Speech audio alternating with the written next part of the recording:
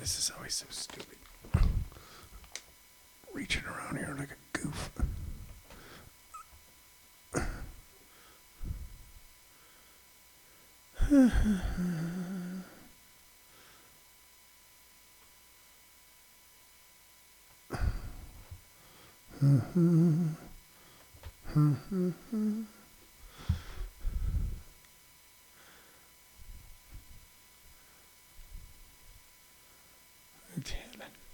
Well, good afternoon, ladies and gentlemen, good afternoon, ladies and gentlemen, boys and girls, moms and dads, children of all ages. Welcome to Living on a Thin Line with Tony Visick. I am Tony Visick.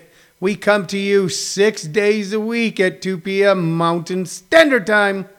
We are your daily distraction while the anger, anxiety, weirdness, and hoopla in the world today. We come to you on 3 platforms. We're on all 3 of those platforms today. We come to you on ComedySchoolsRadioNetwork.com, where you can sit back and merely listen. Simply listen. We come to you on YouTube Comedy Schools. You get a panoramic view of our very messy office /studio /production /fertile soil from which our ideas rise. Or you can watch us right here on Facebook Live, where most of our friends and family gather each and every afternoon. We are not a podcast. We are a community. So welcome, ladies and gentlemen, January 1st, 2021. That is correct. Let me say it one more time. January 1st, 2021. Happy New Year. That phrase, Happy New Year, is just, that's like, hey, what's going on? It's really lost a lot of its pop. New Year's is not the celebration, not even counting this year. Not even counting this year. Okay. But it's not the celebration it once was. The sort of drunken Epicurean revelry that seemed to be perfectly acceptable on New Year's Eve and at Christmas office parties. So I got a theory.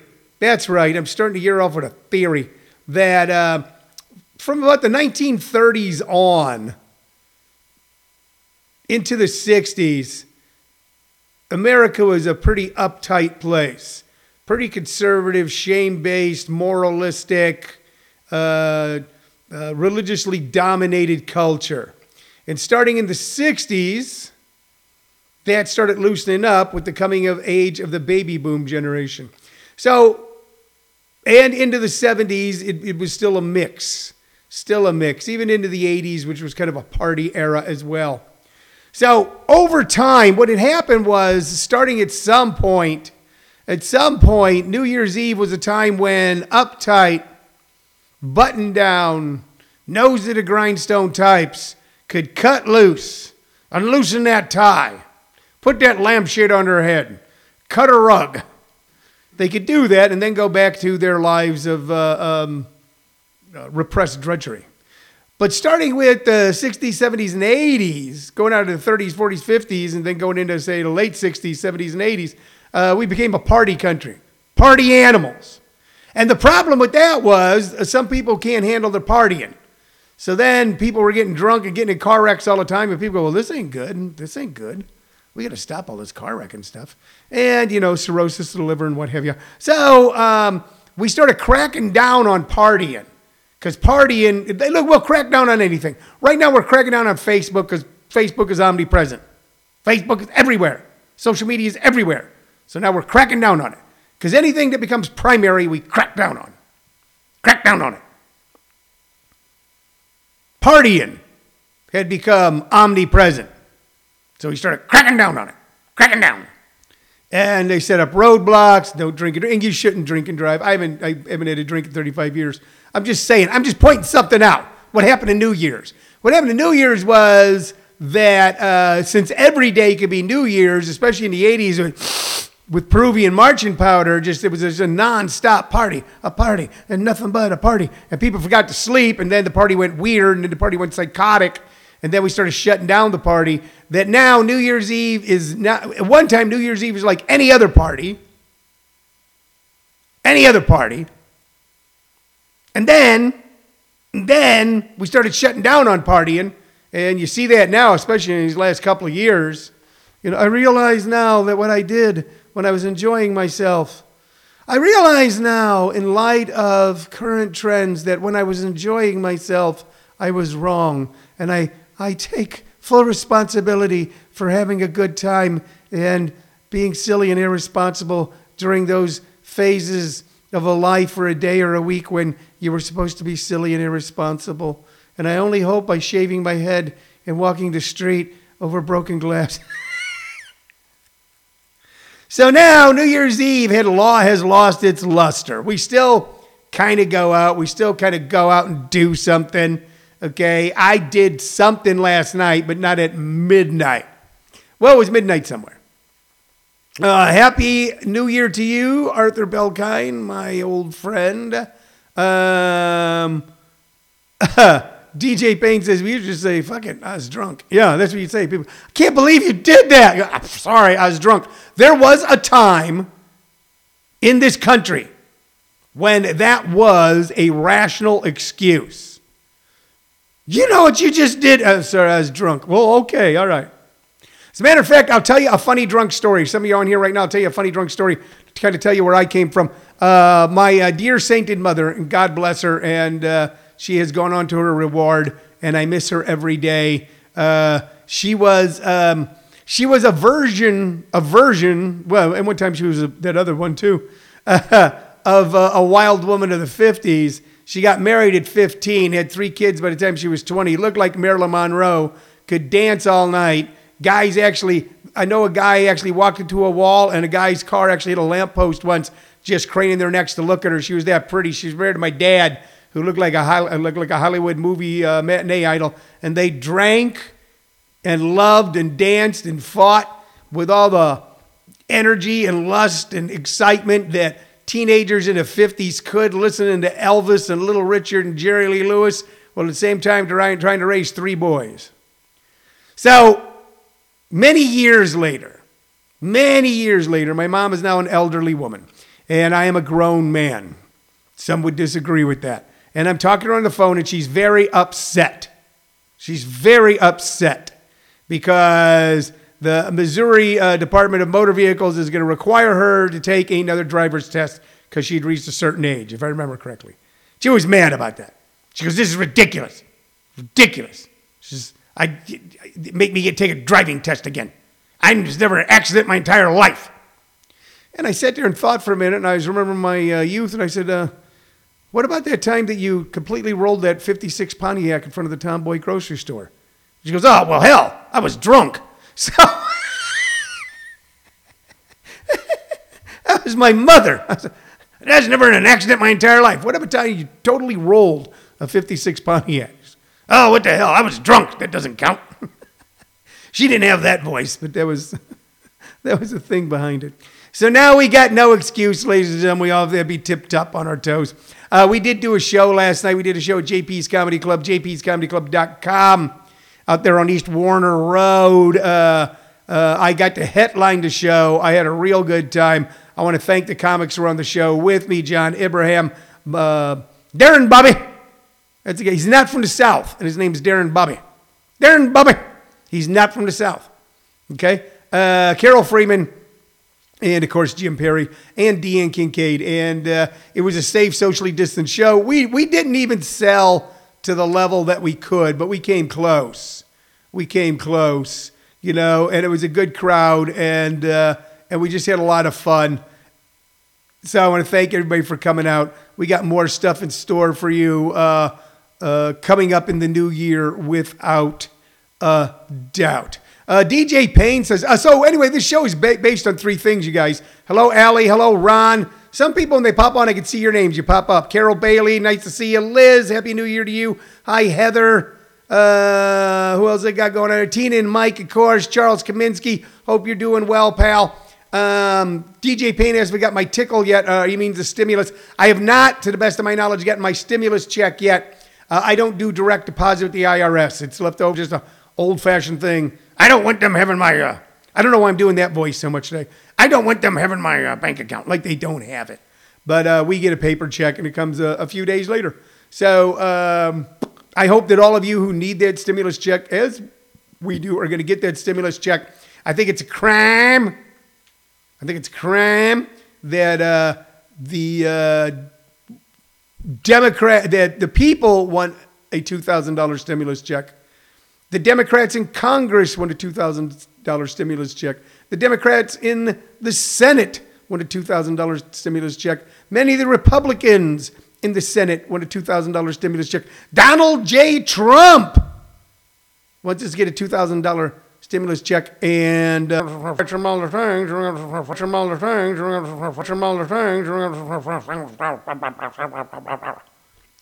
so if there's ever a reason to do whatever you can, send money, phone bank or something for the two people in Georgia, even if you're conservative, let's be honest at this point. If you're like a conservative, okay, and a lot of my friends are, you know, it's time to put this version of the Republican Party to bed, man. Give it some soup, read it a bedtime story, and put it to bed. Because this version of the Republican Party is fractured and just now being ran by weirdos, QAnon, whatever they are, Quarkanon weirdos, conspiracy theory nuts, people who are, that's Mitt Romney, looks like a, he looks like a damned liberal, or what people used to call a liberal. He is calling out Donald Trump for the woeful, incompetent, non-existent plan and strategy to roll out the vaccines. Basically, what it looks like has happened is they made the vaccines, and then they just shoveled them all up to the borders of states and go, yo, we got some vaccine here. Come pick it up. Like it's some sort of Wells Fargo. It's like Wells Fargo shit. Like some guy's riding a stagecoach full of vaccine and then riding it up the Missouri-Kansas border and going, we're going to leave it right here at the border. Come get it. You know, and then raiders coming out and getting it. It's just nuts. No plan. There was no plan for the pandemic. I got to tell you guys something. You, and I know a lot of you, planned better for this pandemic than the federal government did.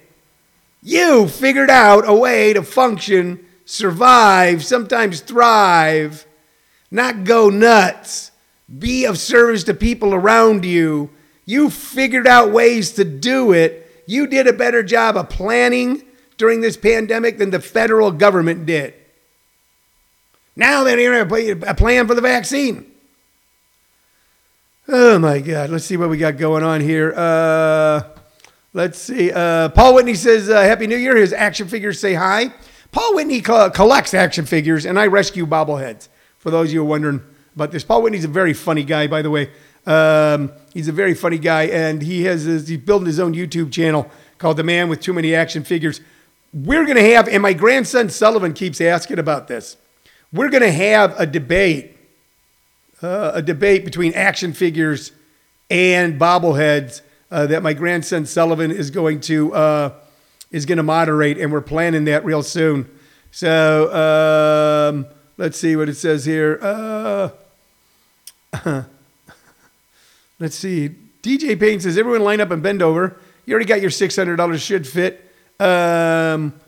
Paul Whitney says he uses action figures for his own purposes. I don't know what's going on now with the comments. The comments have gone all over the map. You guys have gone beardo on me. So I haven't been out and about today. I took my dog for a walk. I have some things I do every day on New Year's Day. I kind of take stock of the last year.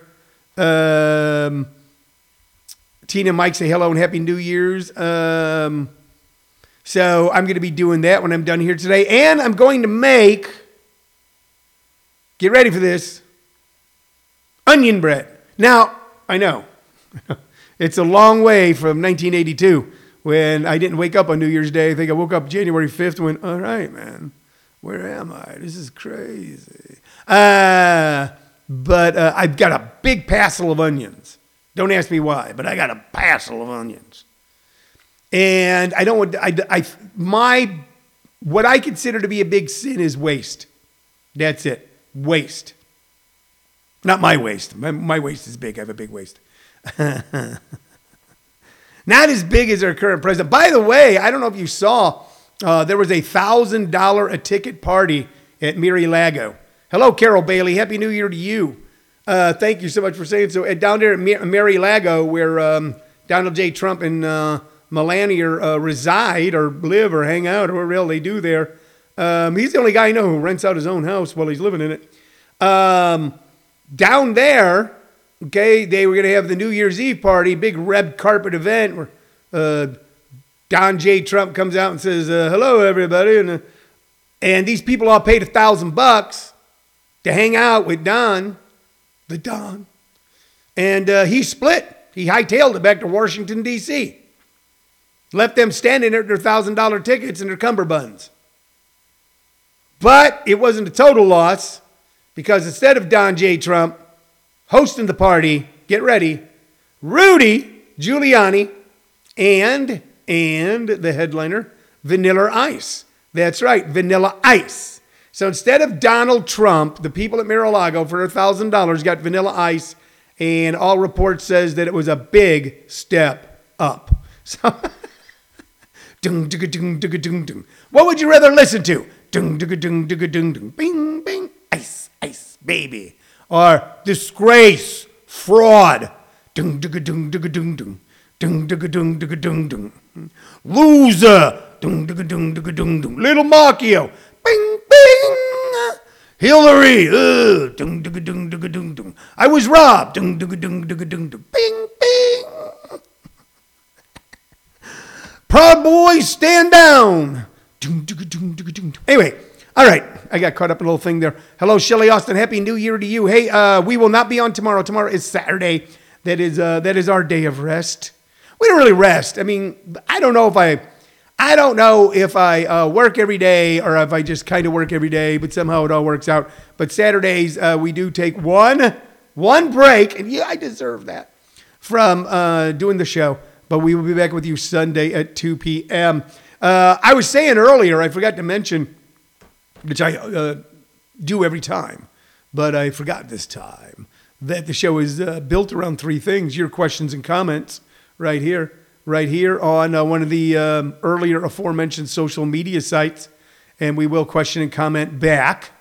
Also, sometimes we have a knick-knack or a doodad or some falderall or memento sitting around here that we show you and try to weave a personal story around.